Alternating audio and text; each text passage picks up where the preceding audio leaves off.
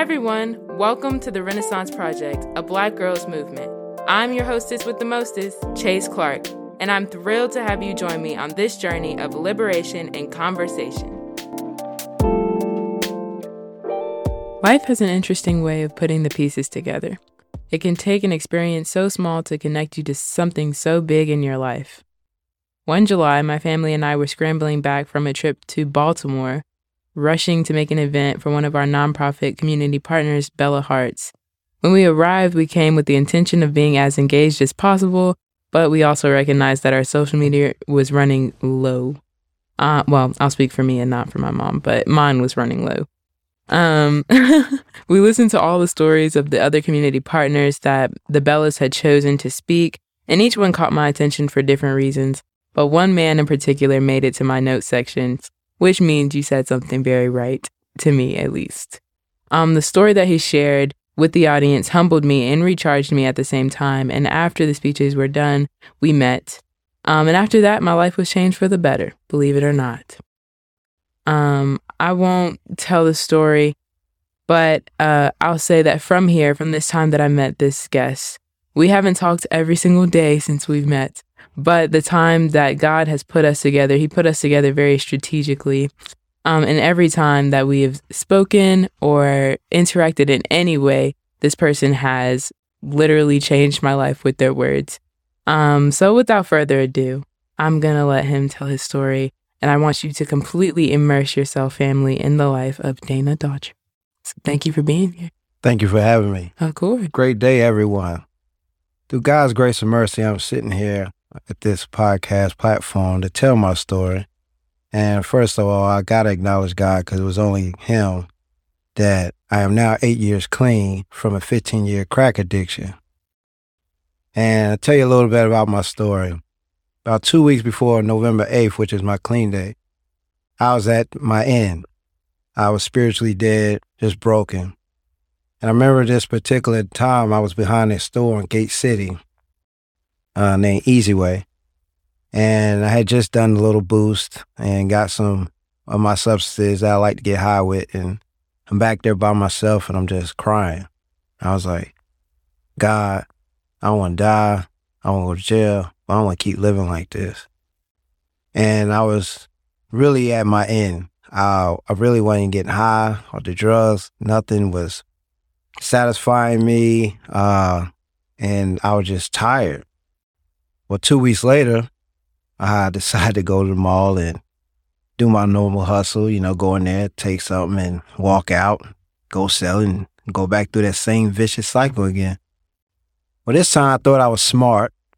I seen the clerk with his back towards the desk and I walked up and I acted like I was going to exchange it, like I bought it in. Well, unbeknownst to me, Loss Prevention was looking through the cameras. I had been in there so many times, been told not to come back so many times, that they basically just held me up till they could get to me. And because I tried to exchange that like that, that wasn't a misdemeanor, it was a felony. So, I go through the routine of getting locked up, and that was November 7th of 2013. So November 8th, 2013, I wake up, here you go again, waiting to find out how much my bond's going to be or somebody going to get me out. And that didn't happen this time. My mom and my lady, they both wasn't going to get me out. They didn't want me in the things I was doing, so they was going to leave me in there. But in my mind, they was going to get me out because my bond was low. And once I realized I wasn't going to get out, I really had to take things serious. And then I get a letter of a true bill indictment. And what that is if you're convicted of that, then you are a habitual felon. And you're not looking at just months and days, you're looking at years. So it kind of got me, really at my attention. And my lawyer came in and said, look, I remember how he threw my folder on the table. And he said, look, I got your habitual felon drop. He said, but they want you to plead to 9-11 months for this charge. And he said, I suggest you never come back in here again. He said, because they don't normally drop habitual felons all the time. And I was so relieved of that being dropped. I was like, all right. And I was like, this is your opportunity to do something different. Because my mind went back to when I was praying to God and, I had all the substances that an addict would want to get high, but I was empty. And for the first time in my life, I got honest in prison. There's a test you have to take once you get sent to prison for you to go to the rehab program. And I answered it correctly, honestly, and I didn't get in. And I was upset. I was like, wow, all the other times I lied on it and they still wanted me to go, because I had been in prison something over 2 times. And I remember my lady saying, well, be patient, something will work out. And then 2 weeks later, they called me to the office and said, hey, well, we're going to send you to this prison because they had this rehab camp there. And that really was the beginning of my transformation. Actually, you could say behind the store, but that's when I started applying certain tools and skills and things I learned to help myself. And we went from the worst class this teacher ever had to the best class. Wow. I remember Miss Moore vividly. She said, look, one day she just got fed up. She said, I come in here and sit from 8 to 5 all day. I'm going to get paid regardless. Y'all the ones in here. And I said, man, stop playing. So I started participating and others started participating. And I became a teacher's pet. You know what I'm saying? Mm-hmm. And she told us at our graduation, she said, y'all went from the worst class I ever had to the best. And we all kind of cried together because we fought with each other and to understand our issues, and she's trying to help us and everything. And I remember during a phone conversation, I had just came from Chow Hall, and I was on the phone with my lady, and she was eating. You can tell somebody eating on the phone. Mm-hmm. And I was like, what you eating? She said, French dip sandwich. I said, man, that sounds good. Wish I could have one. She said, well, make better choices. And the impact of that simple, I'll say sarcastic, Mm-hmm. Answer really was profound because it was that simple. Just make better choices. And I remember when I was on the road squad, that's when you go lead a camp with the state at that time, and you could work. And I remember just doing everything they gave me to do, going above and beyond. And I remember a couple of days before I was going to get out, my crew leader pulled me aside. He said, look, if you apply the same behaviors that I seen you with me, man, sky's the limit when you get out of here. And then August 4th, 2014, my parole officer picks me up. And the first thing I say to her is, you're not going to have a problem out of me. First thing she said to me, she looked me up and down and said, we'll see.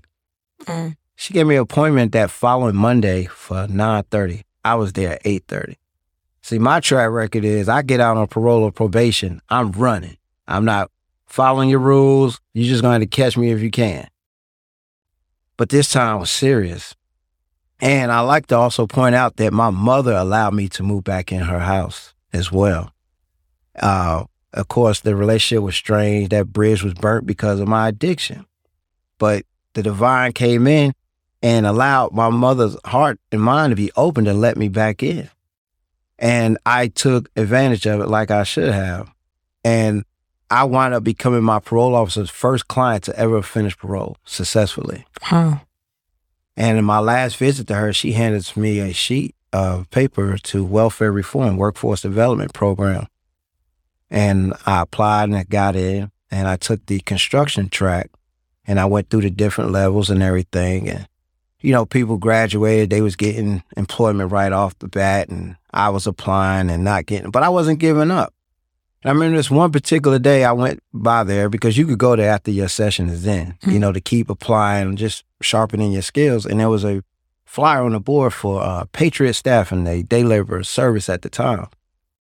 And it says hiring for solid waste and sanitation, something solid waste, something like that, construction. Well, I applied and I got an interview. And I was excited because I got an interview. Mm. And I remember from the skills I learned for interviewing with workforce development to ask certain questions. And so we went through the interviewing process, and I found out which position was where, and I found out that the solid waste position was with the city of Greensboro. So the first thing I asked is it an opportunity for full-time employment? And he said, yeah. I said, well, I want that. And they looked at me surprised. They was like, well, most people want the construction. I said, no, I want that. And I got on with the city, started working, and as fate would have it, I'm working solid waste, and I go to work one day, and the lady come in, and she's sending everybody out, and she came out of the office, left the office and everything. I'm there in the office by myself. I was like, well, shoot, I'll just go home. And really in my mind, I'm like, did I do something? Because, I had lived the life of I'm always doing something. And she came back in. She said, Dan, I ain't seen you out. I said, no. She said, my bad. Right then, who would become my mentor, the reentry expert, Victor Vincent, had called, hey, we just got rid of somebody. We need a replacement. And I got on working with the LEAF program. And then I found out through talking with other people that they keep 4 temporary staff around all year round. I said, well, I want to be one of them. And I found out what I needed to do. And I made it all the way to the last cut. And I got cut. Oh, man. Right? And they said, well, you come to finish your 40-hour week, tomorrow, make sure you come in. And I was like, all right.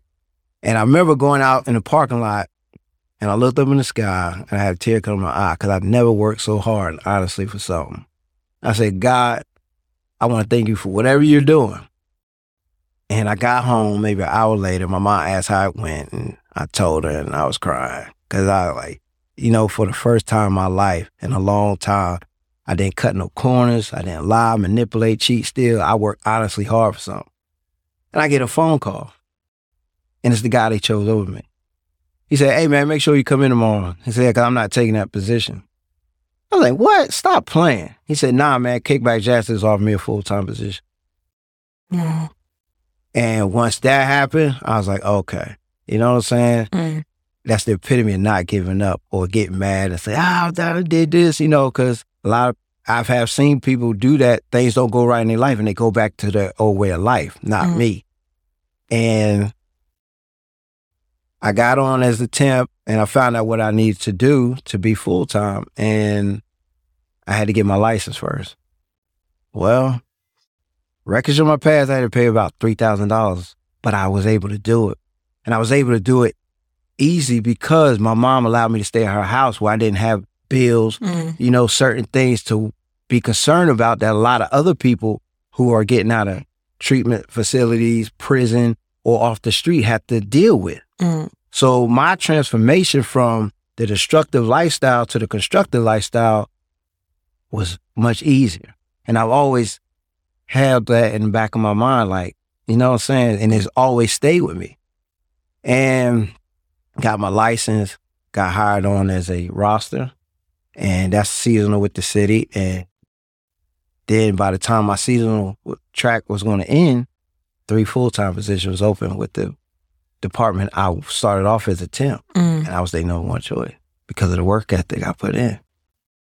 And that led me to, amongst other things, and after a while working, even getting a car and everything, started weighing heavy on me. Like, man, you got to do something. I said, because it was just such a mind-blowing experience for me to have accumulated and been successful this way. I felt I needed to give back. So me and a guy I'm in recovery with named Brad he had this idea to sell t-shirts that says, I am hope. And what we do with the proceeds is buy hygiene products and give back. And we did that for a couple of years. And then one year, beginning of January, I think 2018, I called and said, hey man, what we gonna do this year? He said, man, I'm gonna do a car show. That's how I'm gonna raise money to give back to the community, because he's in the car, it's heavy. Gate City Showdown, And I said, all right. He said, but I'm gonna give you all my connects with the t-shirts and you do it. He said, you're passionate about it. And he had I Am Hope. I was like, well, we do recover. We do recover as a universal thing. You can recover from a bad haircut, recover from bad food you ate, recover from bad relationship. You can recover from anything in life. And as long as you had the willingness and willing to put the work in it. I must say that, because you don't just say, okay, I want to do this and then it happen. No, you have to apply some work to it. And that started taking off, the We Do Recover shirts, and I was able to do toiletry drives. And that led me to meeting people like the Bellas, Chase's Chance, the Reentry Expert, the Almond Connection, the JCs of Greensboro, Joy Consulting. All these people, AWOL Fitness, Chisapenic, all these people I met, and it was only by the blessings of God, because God was showing me, if you would just apply yourself and acknowledge me in all you do, I would direct your steps and then crown your efforts with success. And that's what has happened. And we've been able to go from just doing toiletry drives to now doing crop overs. Crop overs is a gathering of different nonprofits and other organizations that provide resources to help the people. See, me being experienced with homelessness, judicial experience, and suffering with addiction, I really relate. And then even what's on top of all that, I am now a crew leader downtown Greensboro, where a lot of the people experiencing homelessness, that's where they're at, in the center of Greensboro. So I get to see, feel, and hear every day what they need, what they go through, and I can identify and relate with them. So I feel it's only right for somebody who had it not as hard as it could have been because of my mother. I know some of these people don't have a mother to go to offer their house home to, or have family that's going to support it, because they might not just have a family, or it might just be that their family wants nothing to do with them. And that's the case with a lot. And so me knowing this, but I know there's other people like me who want a different life, who going to need people out here advocating for them. You know, I've been told, Dana, you're the voice of the voiceless. Keep doing what you're doing, because you're out there raising awareness for people and giving people hope to help people that you was, walk down the same path as. And it's only by the blessings of God that I'm able to do that. And I really realize that every day, and more. At first it was kind of like, yeah, but, in my mind, because I'll tell you the truth, even with all that success, I still kind of doubted myself, because I was so used to doing great, and then I mess up, But then when that 1 year being clean came, that 2 year, 3 year, 4 year, 5 year, and then having employment steadily, I was like, wow, you really doing this? And it's only because I do it one day at a time. It's only because I stay in recovery. It's only because I give. Giving is part of my therapy, to help others. That's what we're supposed to do. We're supposed to be miracles to other people. A simple gesture is someone else's miracle. And I always say that every time we do an event, I let people know, your simple gesture of holding the door for somebody to let them in is a miracle. Or making sure this child has a backpack full of school supplies, that's a miracle. Or just speaking to somebody. I can't tell you how many times I've walked through the park, Center City Park. I'll tell you about a guy I met. I was walking through there one day, and a lady stepped in front of me, and I kind of stepped to the side, nonchalant, nothing to me. And he said, hey, excuse me. I was like, huh? He said, I noticed your mannerism right there. You didn't let that bother you. I said, no. I said, man, I've been out here. I know what it's like. And that started a conversation with me and him. And so every time I would see him, we would talk. So he started talking about the things he wanted to do in life. At the time, he was living in his van, out there on the street and everything. And I could tell he was very intelligent by the way the guy talked. And he said, I said, well, what you want to do? He said, in Ohio, man, they selling foreclosed houses and all that. I could get one about $5,000 and everything. And he said, I didn't figure out how to get the money. I said, how's that? He said, drive trucks. At this time, he had no license. So he didn't have a truck license, anything. And I said, all right. And I would just talk with him. He never asked me for anything. And it was just like, what I'm getting at is, you spend time with people, you can change their life. Sometimes people just want you to listen to them and tell you their dreams, their goals, or, their issues. And so they could better themselves. And this guy went from in 1 month to no license to a license to a CDL license to now driving tractor trailers across the country. Wow. And I didn't, it was like a lot of people don't want to be bothered with people because they think they're going to be asked for something. Sometimes you just spending time with somebody is a miracle.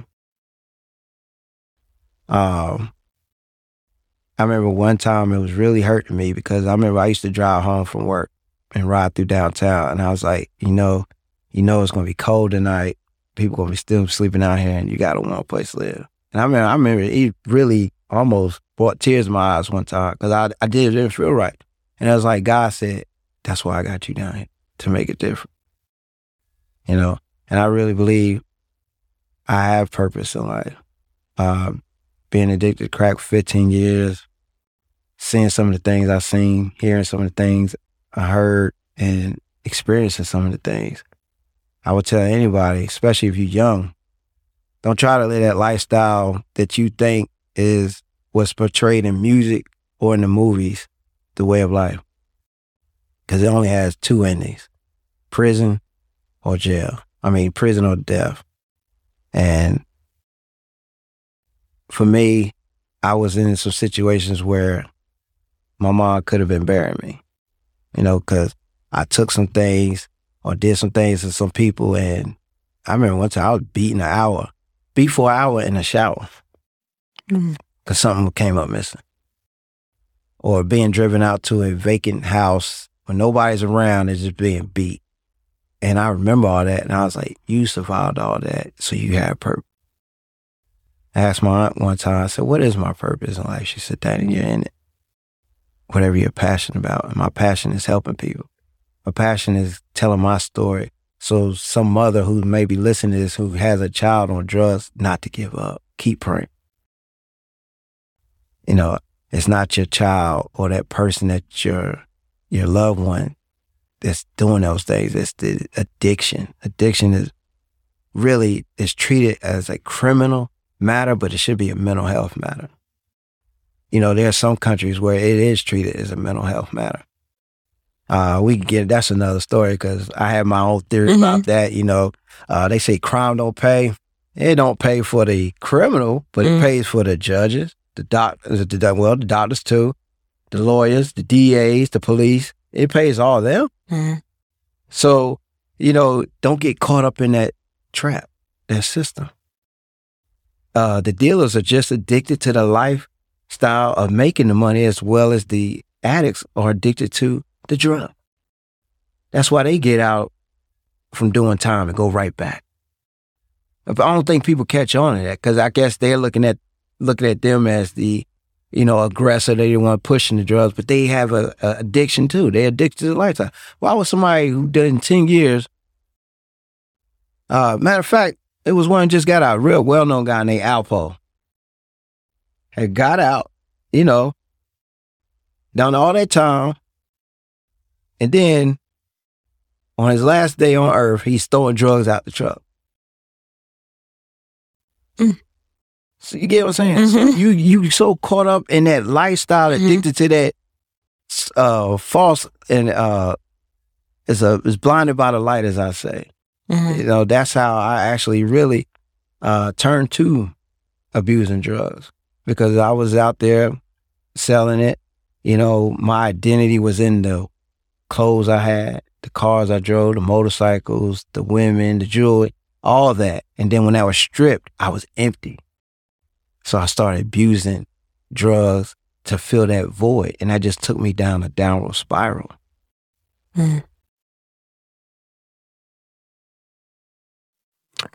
I think most everybody who's listening to it, and when I listen to it back, I'm not saying much, but it was important to me for you to speak about it, speak about your experiences, and speak about your life. Because all the times that I have talked to you, I've caught, little bits and pieces from the story that you'll tell. But I think it's so important, and the main purpose of this series as a whole is to just hear from people, and hear their stories and hear where they came from and where they're at now. Because when I met you, or when I saw you that day and you were telling your story, I was like, I guess it can sometimes be hard to put someone's experiences in their life from their past and you see them now, and it's kind of hard to put those two things together. Because even as you're talking, it's, I know you now the way you are, but does that make sense? Yeah. You kind of disassociated, I guess. So that's why I'm not talking much. I just am like really immersed, I guess, in everything that you're saying, because it is just such like an incredible feat that I hope you realize it. I think you do that. It's an incredible thing for you to literally go in a 180 direction. But I do want you to speak a little bit more about daughtry 180. Right. daughtry 180 was created as a business so I could be legally selling T-shirts. And in doing that, people heard my story, such as yourself, the Bellas, A Legacy of Hope, and through Vic, my mentor, who also has a similar background as me. It was a blessing I met him. Not only was he a supervisor in my department, and we laugh sometimes because he has a nonprofit called the Reentry Expert. And by working with him now, I realized, I said, hey man, I was your client when we first met, but I wasn't officially a client. He would just give me things to do. And if he seen me willing to do these things or even strive to do them, then the more he will work with me. And he supported my business, daughtry 180. And then people's like, you handle daughtry 180 business like a nonprofit. Why don't you be a nonprofit? So I kind of heard what I had it all do. I was like, but it would never leave. It would never leave the nonprofit. And I would call the toiletry drives Gate City Toiletry Drive. And then the pandemic hit. And that's when it hit me. It's like, man, do you see how blessed you are? You survived the pandemic. You didn't lose your employment. I was in a way affected, but in a way not. And I was just like, it's time to go get it. Because I seen how many lives was lost, how many lives was changed. And I made a phone call right here to Elon Law School. They have a clinic that does the paperwork pro bono. And got to talking with them, told them my vision and everything about Gate City 180, the nonprofit. And it got started. We started the paperwork. And then August 4th of this past year, we became an official nonprofit. Yeah. I'm clapping. I hope they can hear me. Yeah. And we also network with a lot of other nonprofits. We all serve different purposes, but we come together to serve one purpose, like the toiletry drive, like the crop over. Your mom may call me and say, hey, Danny, you might want to check this out. Or I'll call you, vice versa. We work together. And even though everybody has to get funding, we're not in a competition thing where like, I ain't going to help them out because we need it. No, we're seeing that we could come together collectively and do greater things together. Like, I'm already planning for 2022. Crop over in April. Toiletry drive in May. Then September, another crop over, because the crop over, and I like to talk about that. Crop over, it's called crop over because in the Caribbean islands, they have a festival called the crop over, and that's the celebration of gathering of harvest. Well, we wanted to celebrate a gathering of resources. So we had Department of Social Services, North Carolina Works, the Reentry Expert, United Healthcare. We decided, instead of trying to send people to all these places that offers these services, why not bring the places to the people right here at Center City Park? And it was a success.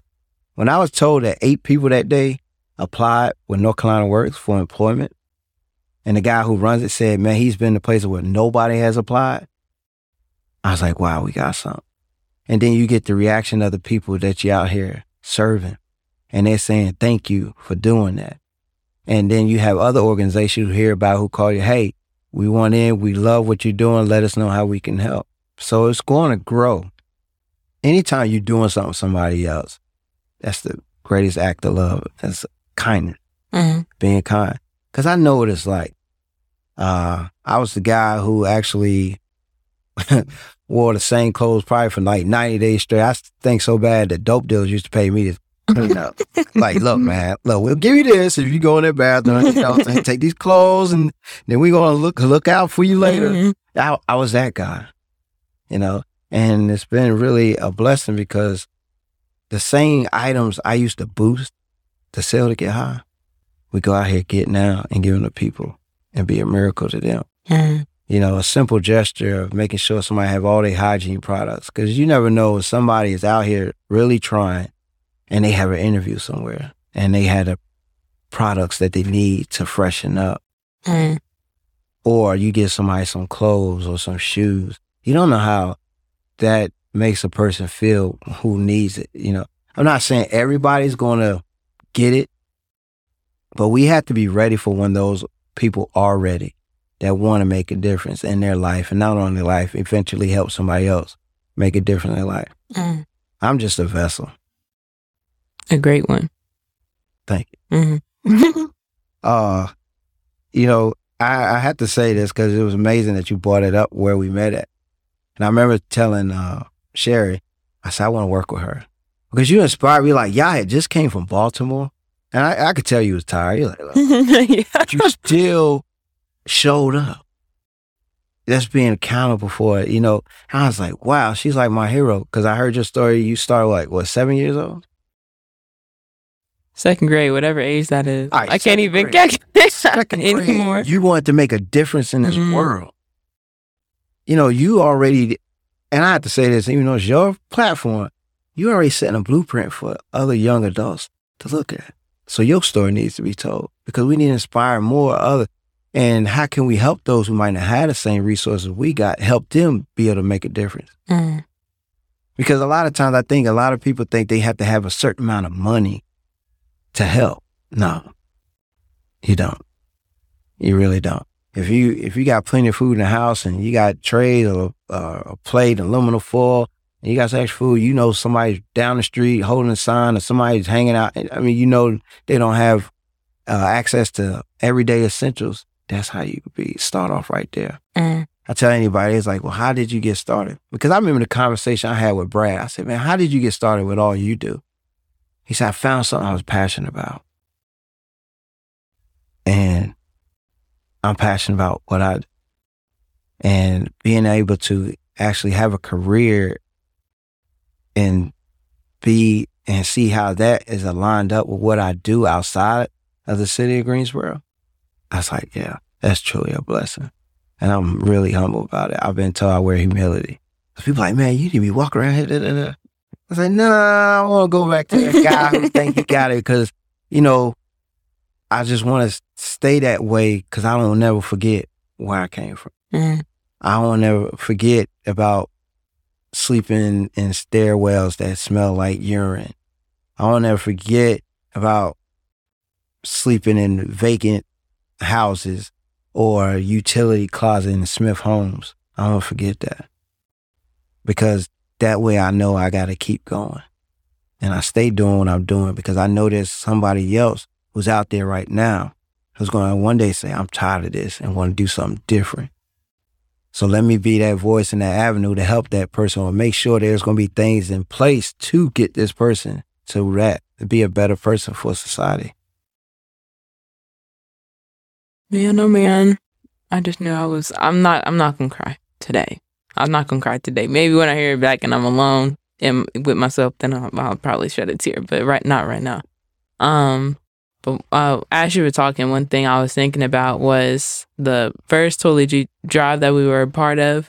I remember being in that, I think it was a Zoom call, whatever. We were on that virtual, no. The first time we were at one of those buildings in downtown Greensboro. Transform Greensboro. Yeah. And that's the first time I think that my mom told me, she gave me a general idea of what it was. Because I do remember that day was like, we had to go somewhere, we had to go somewhere else, we had to go somewhere else. So she was like filling me in on the way. She's like, we're going to go to this meeting, we're going to hear it out. We're going to, engage. And I was like, okay, fine. So we walk in and we sit down, and I don't remember saying much of that meeting. I don't remember my mom saying much of that meeting either. In most events that we're at, we don't really say much unless, we're prompted to. But I remember sitting there and kind of like taking in the atmosphere, and I realized like that was one of the first times where I was with a vast group of nonprofits. And not only that, a vast group of nonprofits with leaders that looked like me. And so for me, what that did was, number one, let me know that I'm not alone. Right. Of course, it's my mom and I have my team, but for the most part, up to that point, it was just kind of us functioning in our own little nonprofit world, without much idea of, where else we could take it or where else we could go. But sitting in that atmosphere, being around other like-minded people who had a goal of helping others, hearing y'all bounce around ideas about how this could look, how this could go, it was a moment for me.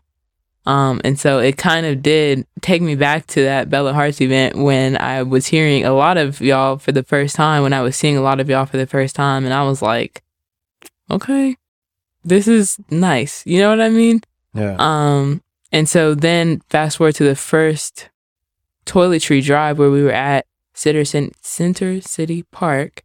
That for me was a different experience. Prior to that, I think one of the only times that I'd directly interacted with the homeless community was at the YWCA shelter. When we used to go and give them lunch or dinner. Yeah. For a couple days, and we would do that, and that was like maybe an hour. Then we would interact with some of them and then kind of go about our ways. But this was like a different experience because I'm outside, first of all. Mm-hmm. Outside, I think we did it in the morning time, pretty sure. And it was a little cold. I do remember that. It was a lot cold. I was cold. I think that was like in April when we hadn't warmed up yet. Yeah, it was cold. And we were getting everything set up, and I was tired. And I was like, man, oh man. I was being really selfish is what I'm alluding to. I was like, man, it's cold. It's early. We got to get this stuff out. But see, by you sharing what you just sharing, you're letting people know you're human. True. But you still persevering. True. Because there's going to be times like, and then when a lot of times, I don't know about you, when I was really like, I'm tired, I don't feel like doing this. But then when I do it anyway, my spirits are lifted. Yeah. So sometimes I'm going to say nonprofit work is not easy. At all. Because they're going to get a lot of phone calls. Yeah. Going to get some emails. Hey, and some of those conversations go places, others may not. But I look at it, you're planting a seed. And so a lot of times by you saying what you just said, right? People don't know behind the scenes to keep one going. Yeah. And you can't get, and I will say this, you got to do some self-care.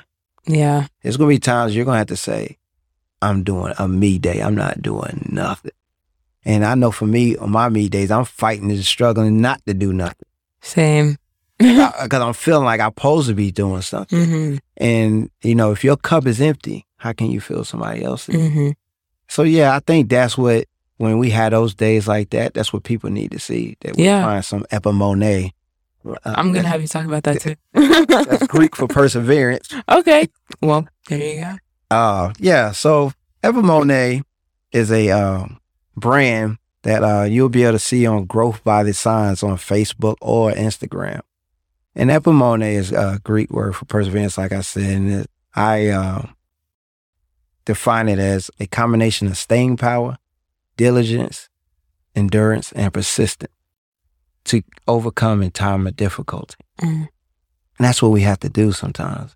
Even when them times you're tired and you don't feel like getting out of bed, your time of difficulty might be trying to go from the bed to the floor to get dressed. You know what I'm saying? Uh-huh. Or your time of difficulty might be, hey, I got these midterms, I got to study, I got all this going on, and I still have to persevere through.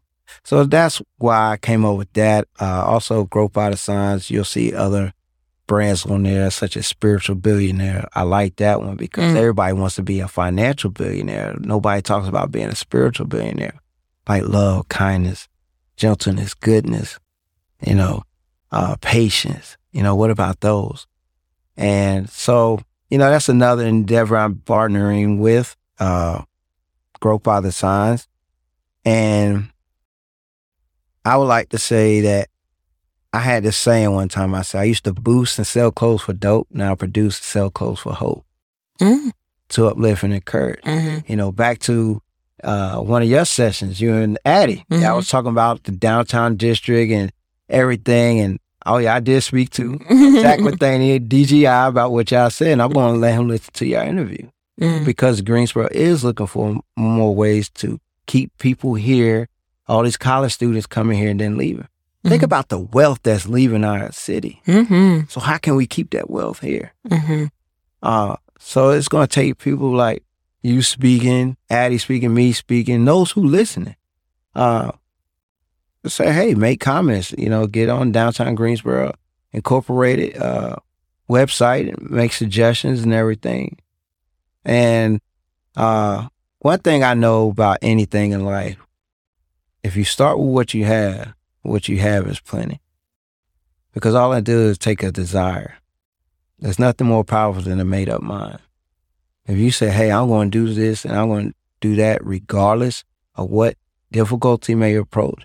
Because I just read today, when pursuing a goal, always look at the end goal. Because you're going to have those family problems. You're going to have those work-related problems. You may have technology problems. But what is going to keep you striving no matter what? For you to say, I'm not going to give into this. I got to make sure this get done. Because there was times I had difficulty even with the application process of getting Gate City 180. I was just like, man, I could just keep doing daughtry 180. You don't have to worry about it. But there's so many benefits when you keep pursuing your lifelong dream or a dream. Especially if your dream or goal is to help others in some kind of way. You have to keep pressing for it. To me, if it's given to you easy, you're not going to appreciate it. I was one of them guys, mom give me everything I want, I ain't appreciate it. But now I see, because I'm older now, if you work hard for something, the more you appreciate it, the more value it has to you, and the more you're going to do the things to make sure that it is taken care of. Be a good steward with it. Beautiful. Yeah. Listen, last week I was speechless. This week I'm speechless. Like, this is just going to be less chase this season, I see. Y'all started off great. Yeah, y'all started off great. I am going to ask you one question I did ask Addie. So this is the masterclass. So metaphorically, you're the teacher in this situation, in the school of life. And if you had a class, if you were charged with making a class, what would you call your class?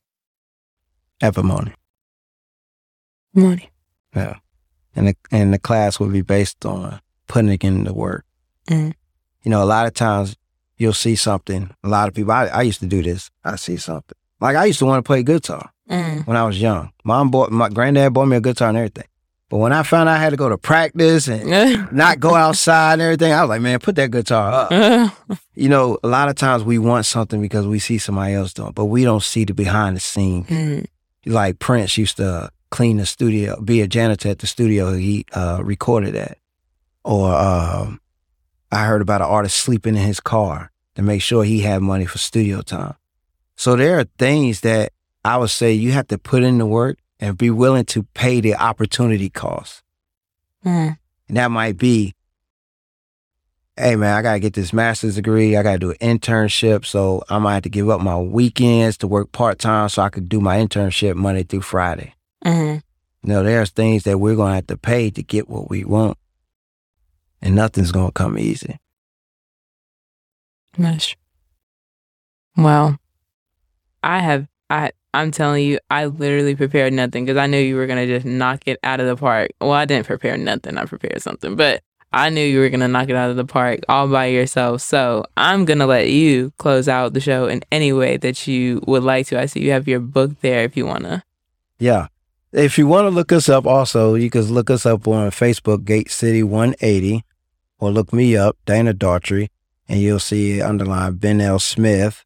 And also on Instagram, we're Gate City 180. Mm-hmm. And we're going to have a website soon. We're working on that. And we'll post our events. If you want to take part, like we're having the Toiletry Drive in May, and where we ask people if you want to donate. And then if you don't want to donate financially, but we'll get products out yourself, we ask people to get travel size items. That way, the people that we're serving, it don't be so heavy on them. Mm-hmm. You know, these people don't have a stationary place, so they're moving all the time, and you know the bags wear out, you know they get tired, you know, so we try to make sure we could do the best for them when we get them the product. Also just be on the lookout for a crop over event in April as well. And also January 16th, the day before Martin Luther King birthday, we'll be giving out sleeping bags right here at Center City Park. We'll be out there at 7:30 a.m. to give out sleeping bags and be amongst the people. Matter of fact, it's called Bullies and Blankets. Mm-hmm. Yeah. What I found out is, and I've seen it by working, that, you know, you probably heard somebody say, how they homeless and they got a dog? Mm. Well, I found out that's their companion. That relationship with that dog is probably the only relationship they got. You know, we looking at it as they don't have a place to go. They can't feed themselves. That dog is what probably keeping them going. Mm. And so by talking and being amongst the people, and I say, hey, I pitched the idea was pitched to me, and then I pitched it to the people that we're going to be serving. It was like, yeah, we love that, you know, because a lot of people most people like dogs. Mm-hmm. And bullies, they're well-tempered, they're beautiful, they're funny too.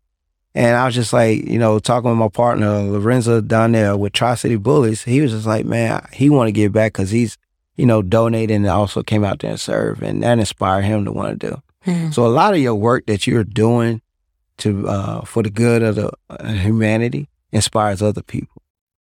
Okay. In other terms, probably would have never thought about doing it, but then, you know, they come out and they serve. So be looking for that January 16th. You come out, you can meet me, we'll be there. The dogs be there. If you're scared of dogs, I understand. They say, hey, can you come over here? I'll come talk to you and everything. Yeah. Awesome. But I do have something I want to read because I've seen, this was like my devotion, December 18th. Mm-hmm. It says, share your life. Because we loved you so much, we were delighted to share with you not only the gospel of God, but our lives as well. 1 Thessalonians 2:8. Many people are praying for a miracle. God, please send me a friend. God, I need help with these children. I need training. God, I need a good break. We have to realize that we can become the miracle they need.